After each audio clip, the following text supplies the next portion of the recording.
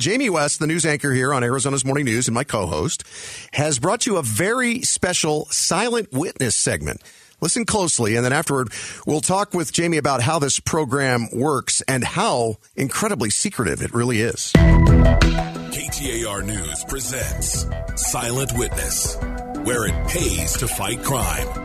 Here's Jamie West. This is the 1000th episode of Silent Witness on KTAR.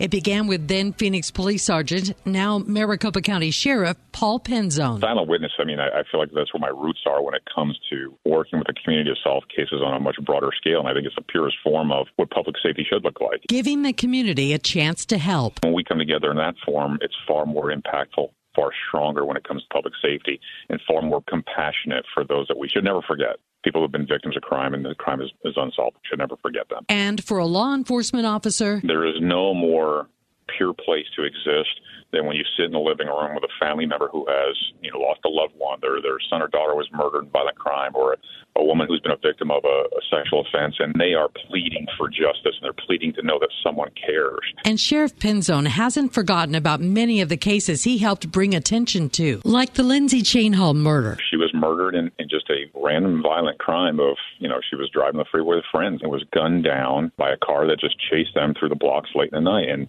the case was never solved. So I think of Judy Chainhall, her mom, and Lacey, her sister, and it still leaves a void because you want to make sure that you've done everything you can to help solve that case and bring that terrible person to justice. Find links with more information about the Lindsay Chainhall case at ktar.com/silent-witness. We solved a lot of cases together, but I think the ones that we didn't solve for me are the ones that stick with me. Jamie West, KTAR News. If you have information about a felony crime and wish to remain anonymous, contact Silent Witness at 480-WITNESS or silentwitness.org.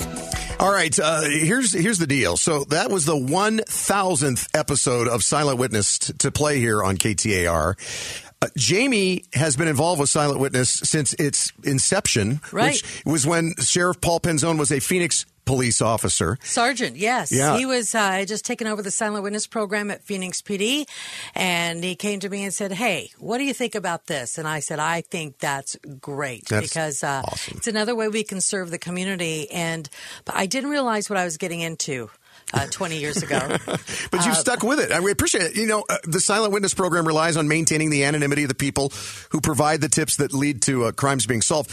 But you were telling me the other day how silent the Silent Witness program really is. So secretive. They don't even tell you if a crime was solved thanks to the program. They don't tell me if one of our profiled cases was solved by a tipster to Silent Witness because they don't even want to talk about the tips that come in. I mean, it is so anonymous that when you call into Silent Witness at 480-WITNESS, they don't even have caller ID. They have like rotary style phones. Really? Caller Wow. ID. They have no idea who you are. They have no idea what number you're calling from. They give you a code. Basically, you're told to check back in a month and find out, how it's progressing using a code. They still have no idea who you are. And if you are due a reward from Silent Witness, you're given like a code to take to a bank. The bank doesn't know who you are.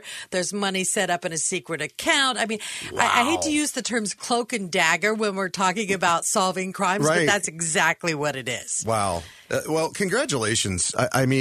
This is something I've admired that you've done long before we did the morning show together, and something that, has brought some peace, closure to some families, and also, in many cases, kept people from committing more crimes. Yes, and get them off the street. I have to tell you, I have interacted with a lot of victims' families. I've cried with them. I've heard their stories, and it has really had an effect on me and my dedication to trying to help resolve these cases for them. Yeah. I'll tell you, so Jamie and I have known each other for quite a while. Yeah. But when we first started doing Arizona's Morning News together about 7 years ago, I was just coming off a devastating loss of a good friend who was murdered in Sunny Slope. And, Jamie focused in on that crime and so many people, it's still not solved.